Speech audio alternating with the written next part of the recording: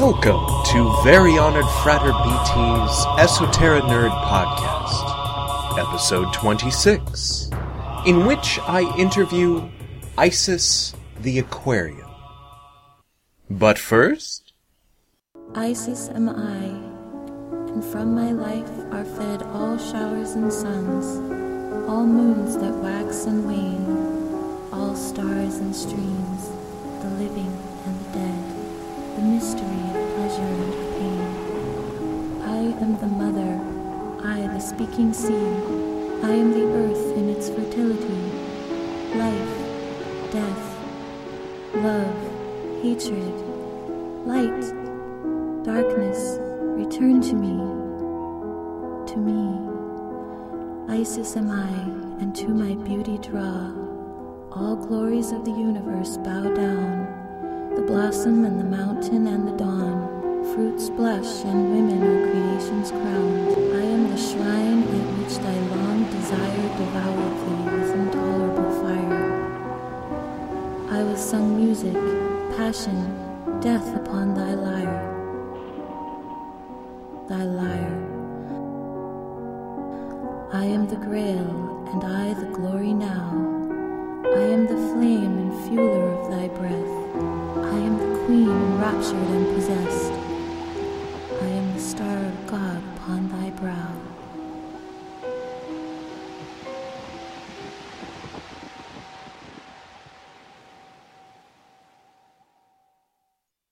Thank you, Honored Soror FSM, for that lovely recital, the Isis Invocation.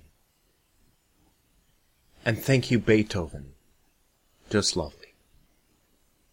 My wife, Honored Soror FSM, and I recorded that at a professional studio, put it to music for the Grand Temple of Isis, Mighty Mother, my alma mater, ogdu.org. Our guest tonight, Isis Aquarian, once known as Charlene Peters, was one of the wives of Father Yod, founder of the Source family in the early 70s, based out of the restaurant of the same name on Sunset Boulevard in Hollywood. You can find Cabo Cantina at the location where the Source restaurant used to be. If none of this sounds familiar, I highly recommend watching the movie called The Source Family Documentary.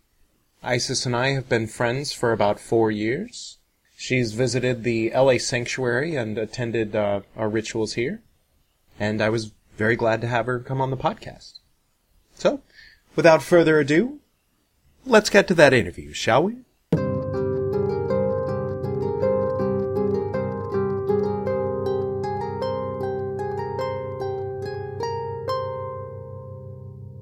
Hi, Edward. Hi, how are you? I'm doing great. So you had mentioned as a possible direction for the conversation, talking about maybe some parallels between the world that as it is now and maybe the world as it was kind of in the mid to late 60s going on into the 70s, where a lot of people back then were wanting to maybe kind of throw off some of the world that they had been imprinted with. And, back then it seems like it was, a good solid million or two people. But, I mean, this time around, it looks like it might be a much higher number. So, yeah, I mean, I'm interested in talking about that, too, and talking about a little bit about what that was like personally from your point of view. Sure. It's very interesting because it's kind of like that time frame never left. The 60s and 70s carried a thread that was alive and well, like 40 years later. Yeah. And we are in the Renaissance right now, that period, which came very quick. Usually a Renaissance is something doesn't come until much later. And so that was very interesting when I realized that it was having like a second come around.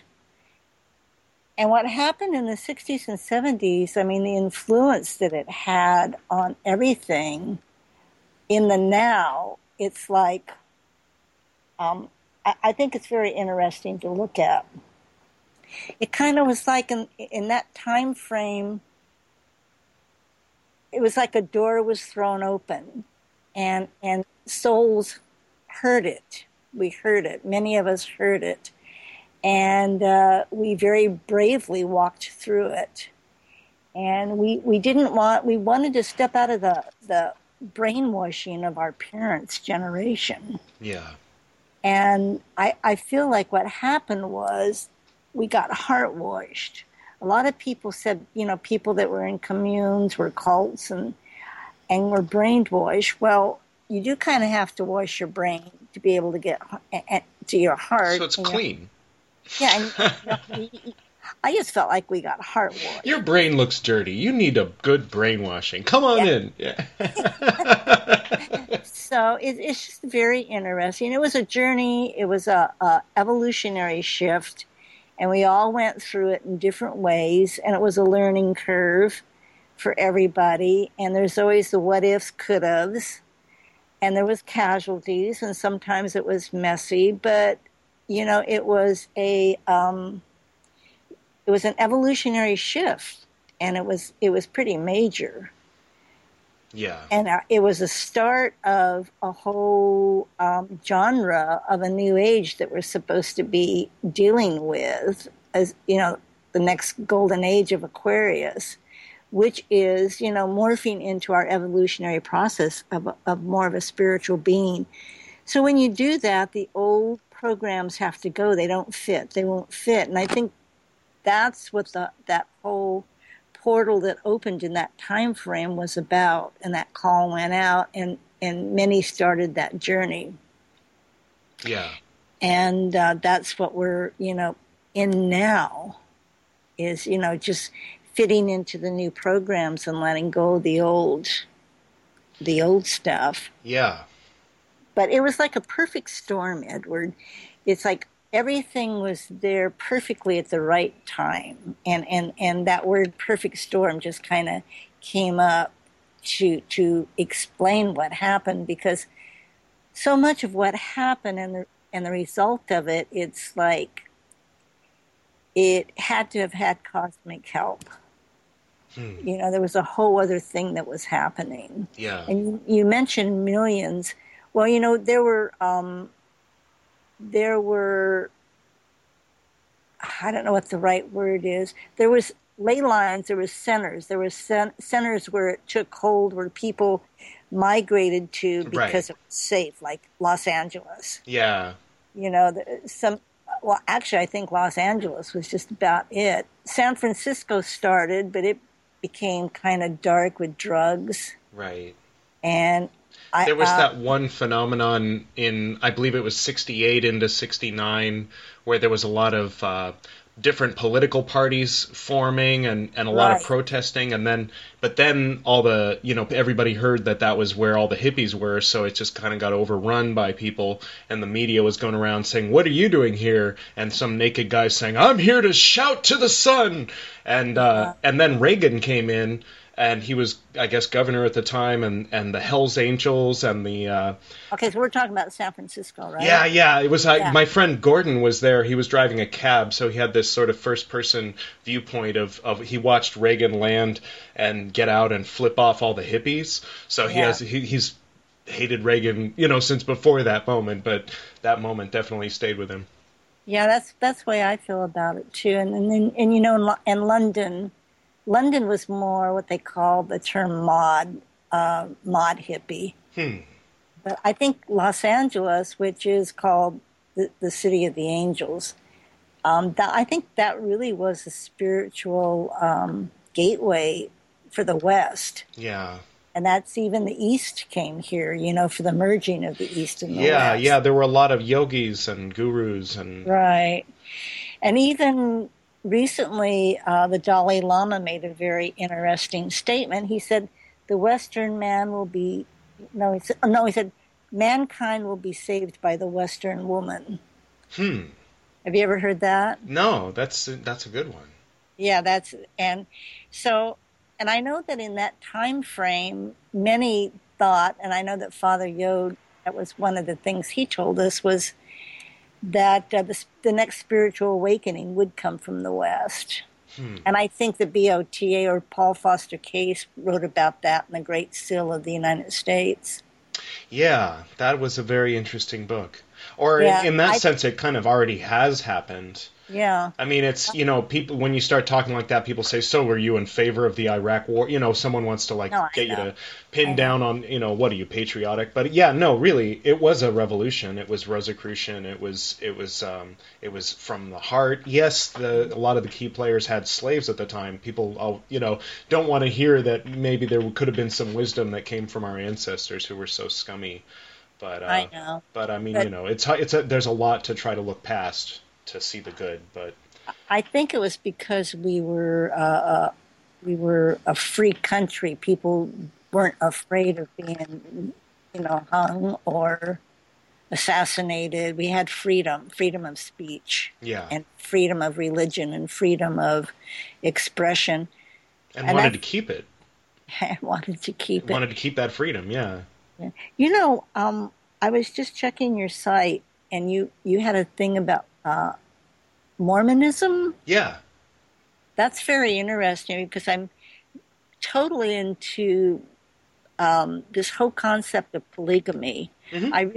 I really feel that's the next thing that's for equality that's going to be put on the agenda, or should be. As far as legally, for sure. And in the minds of kind of the mainstream status quo people will have to kind of get used to the idea like they did, homosexuality. I witnessed that change from the early 80s when everybody would say... I know. I was going to say, God, with the gay rights, which I'm totally support, is equal. And then consenting adults can't, have relationships in the way that they want. Work it out in ways that people have historically. People do. It's that one little knotted thread that holds it. Like if you're not married, you can have as many partners as you want. You can live with as many partners as you want. But if you get married, then you can't do anything. So, it's very interesting, the terms, and how Hugh Hefner got away with it, and everybody loved it. But anyhow, I just wanted to bring that up. Yeah, no, it wasn't exactly the angle. This was something that was close to my life. Yeah. Journey. Oh, of course. Yeah. With the Soror family, with Father Yod having so many wives, and he ended up sealing 14 women as his wives. And there was a process through that where he had many women, and there's a distinction between his women and his wives. Once he sealed who his wives were, that was it. There was no changing it. But and it was just we lived in our own world that we created, and it was we lived by spiritual law over man's law. And that's what I was talking about, man's law, when you have that law and that changes everything. Yeah. And so our concepts at the time were, no hurt or harm intended, and we were moving very fast through the spiritual realms because we became a mystery school teaching. Well, and he was also bestowing teachings that involved tantric practice and intimacy. Everything became sacred. We didn't have orgies. Yeah. And part of, from my limited understanding, part of the formulae of passing on of certain lineage in Tantra involves that marriage commitment, that marriage sealing with your partner. So he was basically teaching something that kind of is considered a little edgy even in India, and he was teaching it openly in Hollywood in front of everybody. And I think there were a few people that at that point thought, oh well, this guy's just a pervert. I thought there was something to it. Well, there's still the debate about it now, even among family members who 40 years later, everybody, was in consent and agreed to it, and we were happy at the time. And, I'm finding out now that now that a lot of people are looking back at something that happened in a different time frame and trying to make it fit now into this time frame. It's like we were in a different world, and now we're back in this world, and people are trying to make it fit. Well, it just won't. Yeah. So it's caused a few people to really spin out, and they're quite negative, and they're thoroughly convinced they were brainwashed, and their life mission is tearing it apart and Father Give it apart, and everything that happened within the family from a point of view of not being done in a spiritual realm. And there is such a difference when you do things in a different mindset. So it's interesting to see how a person, it's just a process, and it's a person path and journey, and everybody's got to just get through it in their own grade level and their own exams. Everybody has to take their own passing grade with it. So, a couple of thoughts that spin off of those ideas. I'll try to remember both of them. I'm a little stoned. I did a 6-second hit. I did it in honor of. But one thought was, I've seen that a lot in Golden Dawn circles, Scientology circles. There's all kinds of circles where people, they want to tear it down. Not to say, but on the other hand, what I was getting at, though, is that there's nothing wrong with that unless one happens to be trying to preserve it. So if you happen to be like I used to be one who was actively trying to preserve traditional Golden Dawn. So I was always out there arguing with Thelemites who were, just quoting Crowley saying, oh no, the old rituals are dead. And I was saying, no, they're not, and taking it all personally. But I think that whether you're on the side of tearing it apart or whether you're on the side of preserving it, that transcending it is ultimately much healthier than being obsessed. I know. But I've been actively over the last couple of years connecting with past communes like Sunburst Farms and Twin Oaks in Virginia and the Farm, and all these communes that were and the Love Israel family that were all happening at the same time we were. And in reconnecting with them and talking with them in the now, it's like we're all going through the same issues.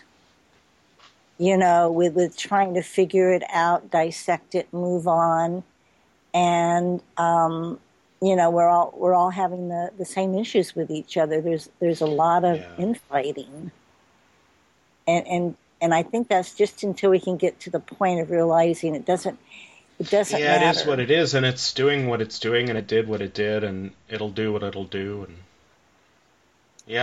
I know we had an amazing journey. Oh my God, to have been part of all of that, to have even had that experience, it's like, wow. It was what's happening, what we did as part of the Forerunners and part of the pioneers were, we were all very well-educated people. If you really look behind people that were dropping out in their stories, and we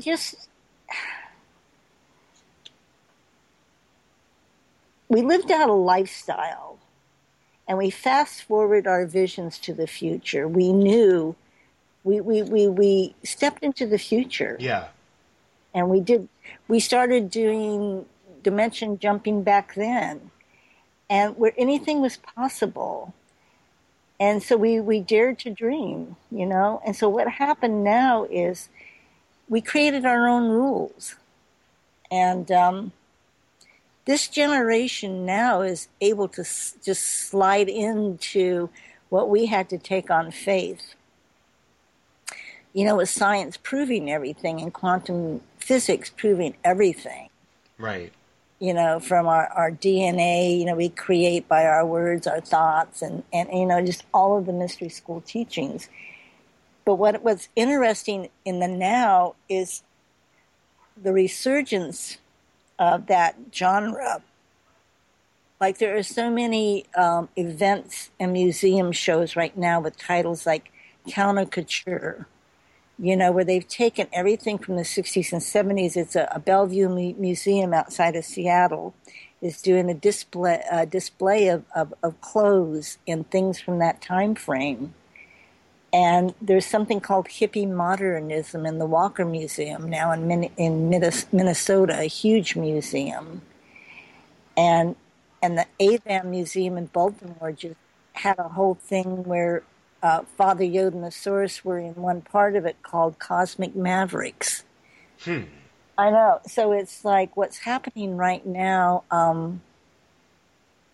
with that thread of the 60s and 70s is very much alive and well and exciting.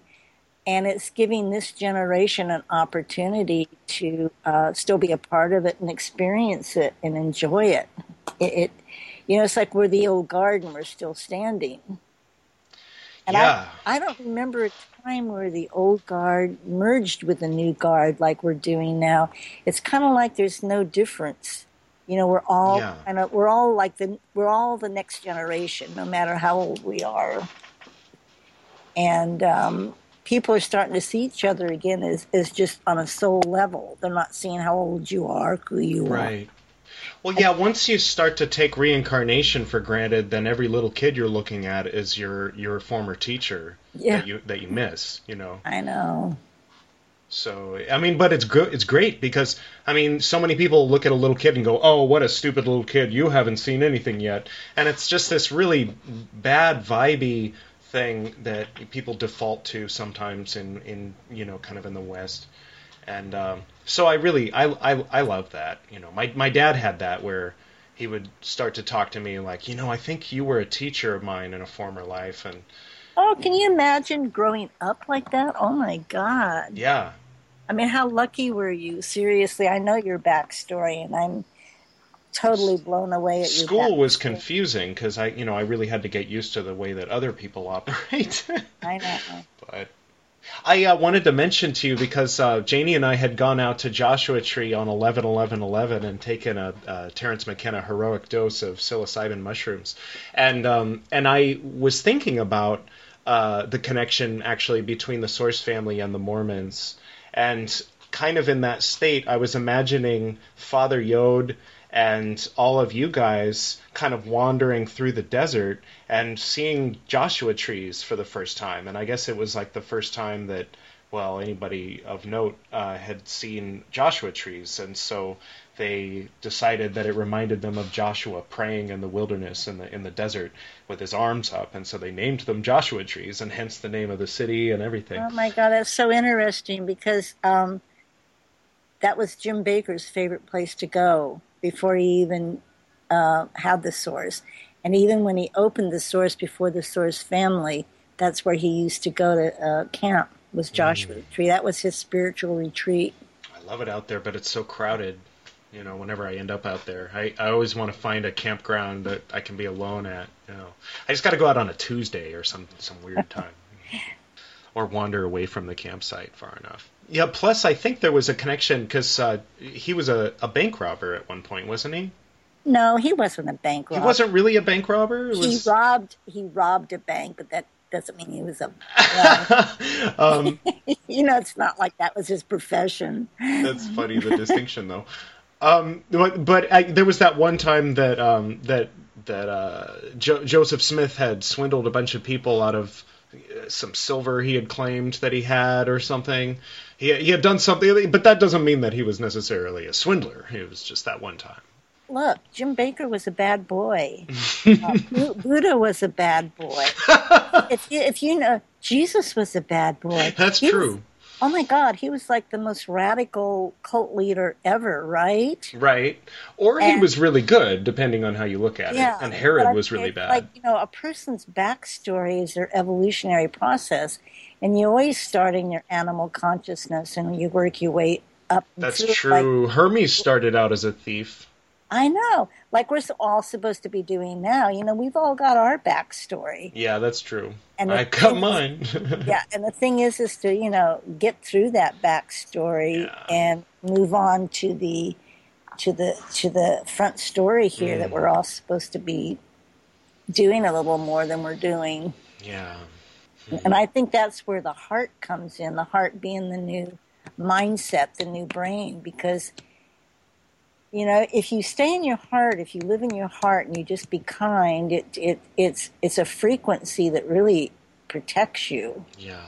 And it doesn't allow you to be, it really helps curb badness. That's true.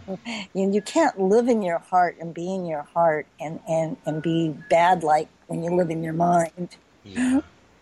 Yeah, the challenge for me is when there's too much stimulus, you know, when I'm driving, there's a lot of cars and I've had too much caffeine, you know, and I just got a lot going on, then I'll start to get into a space where I'm not kind, you know. And you're right. It opens up a portal to badness, and you know, it can really screw up your day and the day of people around you, you know.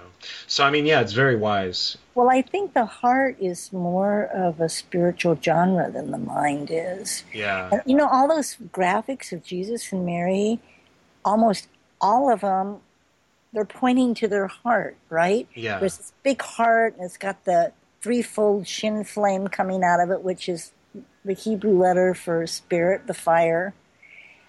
And I don't know. The heart has 4 chambers like the mind. I think it's actually the balance of the mind and the heart, the love and the wisdom. Yeah. I don't think it's one or the other. I think you need polarities and everything, but it's that balance of the wisdom, the mind, and the heart. In Golden Dawn nerd terms, it would be the white dot at the center of the little red rose at the center of the 22 lettered rose of the many colors at the center of the Laman at the breast of the adept standing at the middle of the vault. Or in Tibetan terms, there's the, I forget the name of it, but it's a little red droplet that sits on your solar plexus, and it contains your immortal soul. Someone told me it has something to do with the liver. That's interesting. I don't know. That's all getting way... I'm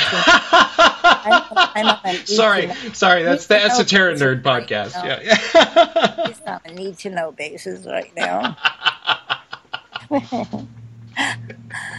No, but you're right. I you know, it's funny how trying to put things into words, you end up taking away the meaning. Maybe. Sometimes it's good to know the words. It helps to communicate across generations. Yeah, and then that way, as you come across things from all paths, it substantiates, and then you don't have to talk about it. But I think you need to know about it to begin with. So, Yeah, and Alan Watts was talking about, you know, in 1959 terms, in the East, when they say I, they point to their heart, to their chest. And here we say, oh, well, where are you? You point to your head. Oh, wow, really? Yeah. Yeah. So that's kind of interesting.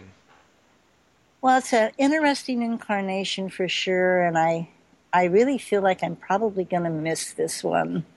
Well, you never know what's coming up, you know, around the corner. I know. I just feel like a lot of good work's been done this lifetime. I don't think it's been an easy one for me, but I feel like commitments that I made before incarnating. In fact, I know that's when I first met Father Yod. I mean, that was immediately apparent to both of us that we had made commitments this incarnation to work together and to save that legacy, which I think kind of pretty much has been done. So, yeah, that moment was caught on film, or was it reenacted? What moment? When you met. No, a lot of it was caught on film. I remember seeing that. In fact, that's why the archives are so important, because back then people didn't, you know, with the communes and stuff. Yeah. Going on, people didn't document. Well, no, because they were so in the now. Yeah. And just into spirit, and they were like free. And so, yeah, that's why the Source Family book and documentary has done so well in representing a certain fraction of what happened from that time frame. Yeah. Because we do have such a huge, valuable archive to share. Localia. I recommend the book. It's Yeah. the log of all the saints in Eastern Orthodoxy. The not the Roman Catholic Church, but all the ones about the schism 1,000 years ago. Oh, right. Yeah. So all the ones that were in the democratic older version of Christianity, but they were in the caves and stuff like that, spending their whole lives there praying with the little prayer ropes until they had the vision of the white light and they were able to heal. And so people wrote down the stories of those people. I And love caves. I would love to live in a cave. yeah, yeah. So awesome. I was going to say something, but I forgot. Oh, regarding names, I Hmm. know many people have asked me for names, and nothing comes forth. I think two names have come forth, and Hmm. that I've been able to give somebody. And I usually just say, name yourself. I took that to heart as well when Yeah, Saori. what are you feeling? Why Right. does somebody else have to give you something they see or feel? What are Yeah. you feeling and It was seeing? only because he asked me, but in the case of Yeah. Saori, I was moved to ask her what she felt her name, would be, and she said Waterfall. And then I found out there already had been a waterfall, so I dubbed her Waterfall the second. Yeah, Aquarian is not exclusive to the Source family. Yeah, We are in the age of Aquarius. We're all Aquarians, and that's exactly why we took the name on. yeah, Was we're all of the same tribe, and we're all entering the Aquarian age. Okay, I don't know. For me, it's there is no Source family in the now. It's something that happened 40 years ago, interesting. Okay. and but we carry a residue of that thread, just like we do in any incarnation. I think we come into all incarnations carrying a residue of our past, Yeah, and that was a past incarnation, but it's fresh because we have memory of it, yeah, and so that makes it interesting. But it's we are all on our own path now. We're not a Source family. There's groupings that, like each other. Some of us don't even like each other. right. You get 150 people, 200 people living together in one house and going through a 5 to 6 year period of that intense journey. And there's karma involved. There's drama involved. We didn't all like each other. I mean, I would not have dropped my life to join the Source family for the Source family. Right. I was having a great life. I was totally happy. I wasn't really lacking anything as far as I knew. But it was the soul of Father Yod that I recognized and joined for. So in a lot of ways, I had blinders on for myself, speaking for myself, regarding the family. Even though we lived together and we were brothers and sisters, and at the time we enjoyed each other and we loved each other, there was, you come away from that, as in any relationship or situation, people having different threads and different commitments with each other and different feelings. And some of them get dropped and some of them we carry on, Yeah. So I think, we were in the Source closet. We were basically, when I stood up to do the book, it's because I had all the archives and nothing was being done. And nobody wanted to even say that they were in the Source. We were totally in the Source closet. People were afraid that we were a cult. We would be misunderstood. Father jumped off a cliff. He had 14 wives. Nobody was ready to deal with that from the family. Yeah. And some of the family didn't even tell their partners anything about it. So when the book came out, kind of brought a lot of people out of the Source closet by force, and then we had to start dealing with it. So it's kind of like when we all leave this body, I know I'm laughing because I know I'm going to look at some of the stuff that's been left, like the archives, the book, the documentary. It's part of history. Yeah. And it will survive because my archives are going into a very prestigious archive program at UC Santa Barbara. Excellent. So for hundreds of years from now, scholars and students are going to be researching it, and it's going to be part of history. We do have historical and cultural value, so I'm going to be reincarnating, looking at some of this stuff that I helped create, and going, wow, that seems interesting. But I won't have that fresh drama with it. Right. Or the memory of the loss, or of it being when you were young. Like we do now with each other and the experience, because it's still so, it's still fresh. If you imagine, for example, ancient Egypt, and you imagine being, a priestess of Isis in ancient Egypt, it's kind of easy to do, actually. You can you can read as much as you want and connect more and more and just go there. But there was a time when somebody was a priestess of Isis when she was young, and then somebody like the Arabs or whoever came and burned down Alexandria that year, and then as an older woman, she missed the days when she was a priestess of Isis. Right. And so for her, it was 40 years ago. And it's just a phenomenon that doesn't exist anymore. But maybe to someone else that she's talking to. It does exist. Seriously, the Library of Alexandria is the internet. You can find, it's the new library. Yeah. You can find anything. And I'm just like so blown away that all of this stuff that was like gold 40 years ago to even find, it's like it's all readily available to anyone. Yeah. Yeah. Nobody needs to sit before a master or guru. Right. It's like they need to learn to be that themselves. Right. But we needed it back then. I'm sorry. It was the transitional period. Yeah. It was we needed help. But not every generation needed Jesus. Exactly. Just the one. And then, 100 years later, they had the story. Yeah. And not to say that Father Yod is on that same exact level necessarily, but I mean, I think the point is that Jesus would agree that every person who aspires is a person who aspires, and every soul is a soul that remains below is a soul that remains below, and we're all sparks of God, and we're all in totality the entire universe reflected like a hologram contains the whole picture within every one of its parts. It's not that we are a spark of God. It's that we literally are God as a spark.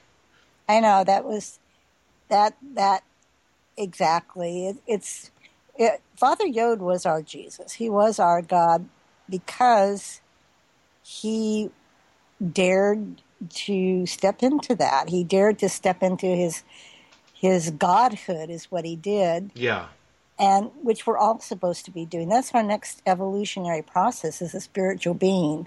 And whether Jesus was real or not, he was the prototype for that next being, that spiritual being. Yeah. And we are God. And back then it was blasphemy. Right. And still is in many circles. And it still kind of is, even with Soror's family members, think that they thought that he was God or Jesus, but they were seeing it wrong. And he always said, that doesn't mean I'm the God, and it doesn't mean you're not God. There's not just one. There's not one Jesus ever, ever, ever, ever. Yeah. But he went through his journey with it, and there was times he got confused himself, and confused is the wrong word. He went on his journey, and it was his journey. Let's just get it straight here. The Soror's family was Father Yod's evolutionary journey, and he said right away, right from the beginning, Edward, he says, I'm going on a journey. I don't know where it's going to take me. If you want to come along, you're welcome, and it's going to be fun. He made it very clear right from the beginning that we could witness, and that's the way I felt. I felt I witnessed his evolutionary process and his journey. And there was bends in the road. It got messy. There is a what-if, could-have, should-haves, as on any path that a person's on, any battle they're fighting. And that shouldn't be held against them. Yeah. At least he went to battle with it, and I think he came out much better than what he started. as far as, his spiritual evolution and process. And he left a lot for us. I mean, my God, we got to see death and birth and understand it, understand the mystery teachings that today it's like everything makes sense because of it. Yeah. So he gave us a lot, and he left a lot apparently for other people, because there are a lot of people that just relate to that whole adventure that we're sharing. Yeah. Relate to him, so there's something. All over the country and probably the world, you'll find individuals or maybe groups of 2 or 3 who have a guitar in one corner, and then in the other corner they've got, modern magic next to some tantric manual and some other things, and they kind of fantasize about, wouldn't it be cool if instead of having to go to church every Sunday, if I could go to a place where we all just rock out and then do Kabbalah and get into some Tantra and, smoke a bowl. And then they hear about the Source family and they're like, are you serious? Someone did that? That actually happened?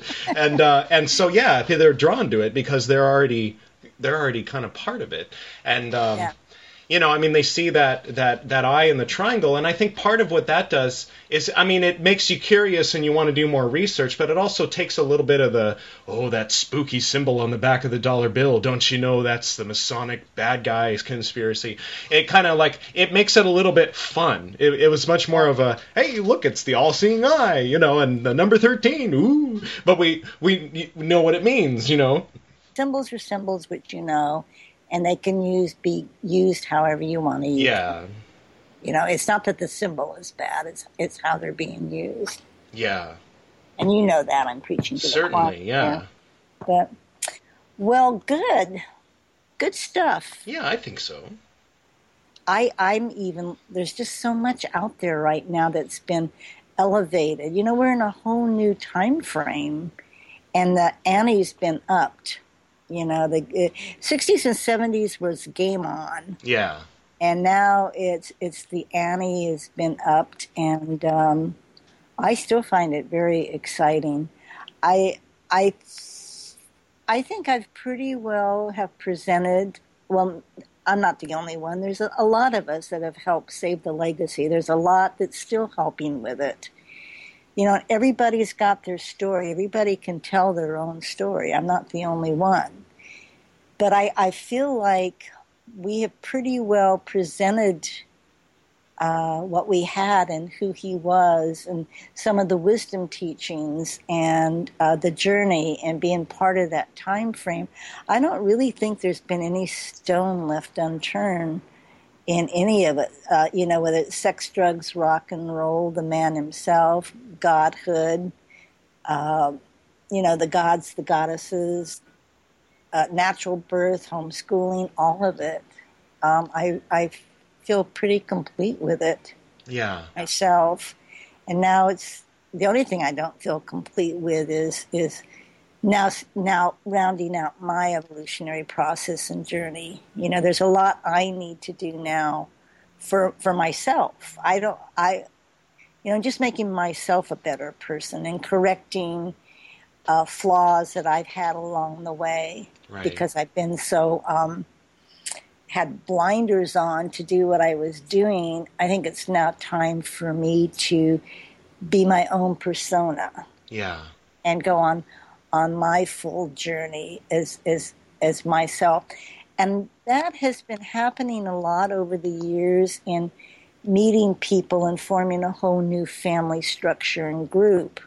People that I'm meeting, it's like instant bonding, like with you. It was instant bonding, yeah. Just soul to soul.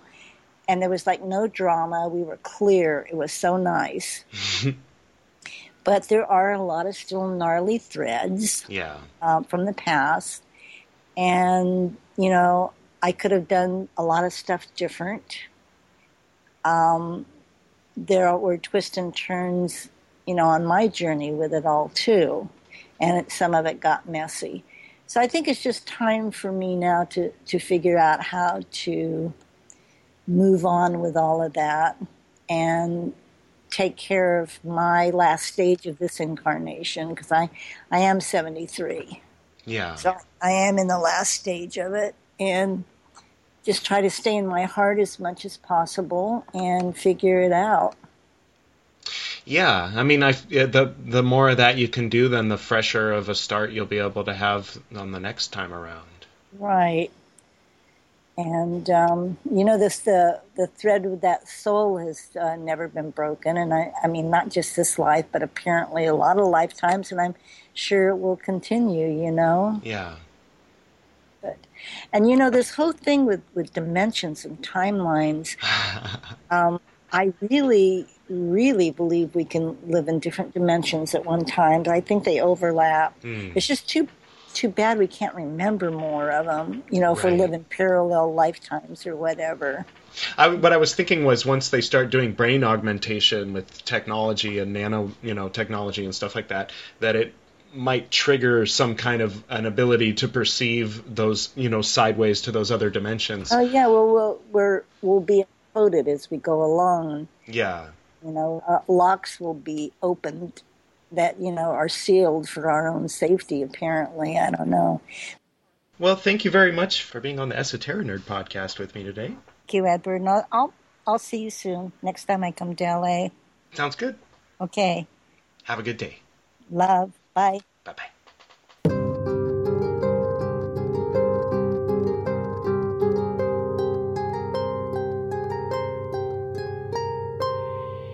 Thank you, Isis Aquarian, for coming on the Esoteric Nerd podcast tonight. Thank you to the monks at Mount Koyasan for providing the intro and outro to this podcast. Thank you to Camille and Kennedy for providing the intro and outro of the interviews in this podcast. Thank you to my wife on Soror FSM for the Isis invocation. And most importantly, thank you, the Esoteric Nerd listening to this podcast.